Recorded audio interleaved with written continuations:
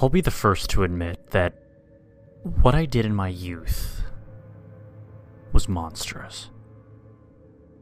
But that's no reason why I must be afflicted with such nightmarish terrors. It is inhumane to live like this. But I will not be forced out of my own home, built by my own ancestors. I am in Alvarado, the last of the richest family in Guanajuato. So what if nobody wants to work for me anymore? Ignorant peasants. I have enough money and rifles to outlive whatever it is that afflicts this hacienda. But as brave as my words are, my soul cannot match them.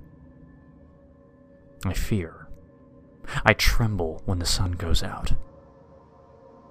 It is out there. It is here. It is everywhere. The horrendous beast with its large yellow eyes and the surrounding dark void. It cannot be described further. A demon.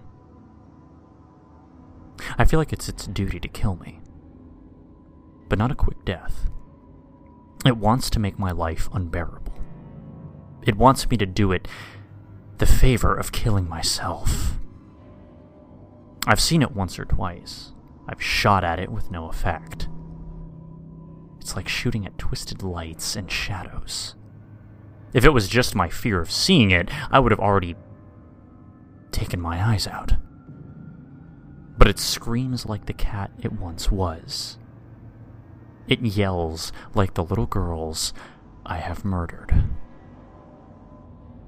The demon cat of Guanajuato.